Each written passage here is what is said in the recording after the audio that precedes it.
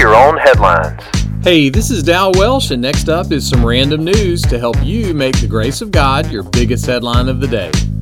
Today's podcast is sponsored by Albert's Spinning Class and the letter C. So what do these words have in common? Weave, coil, twine, plait, and knot.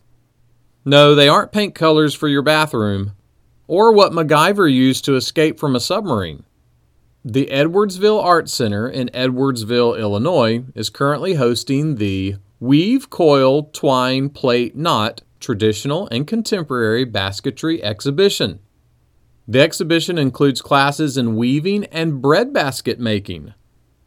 Speaking of baskets, I tripped over a basket of freshly ironed clothes one time. It was terrible. I saw the whole thing unfold. The Apostle Paul was writing to some folks in a place called Philippi and said this, "I have suffered the loss of all things in order that I may gain Christ and know Him and the power of His resurrection." Knowing Jesus and the power of His resurrection was not just an Easter holiday for Paul. The resurrection of Jesus Christ was the energy of his life. Someone put it kind of like this.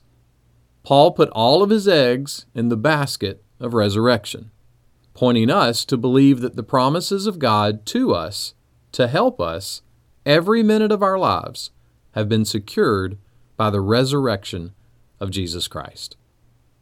So, learn how to make a bread basket.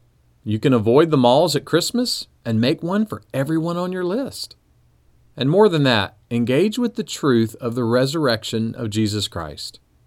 The resurrection of Christ is full of powerful promises that are secure forever. I guess you could say they will never unfold. Make that one of your headlines today. Make Your Own Headlines is a little smidge of encouragement from Holland Avenue Baptist Church. New episodes Monday through Friday, wherever you listen to podcasts. Check out the show notes for more info and rate us or review us on YouTube or Apple Podcasts. And for sermons and more, visit hollandavenue.com.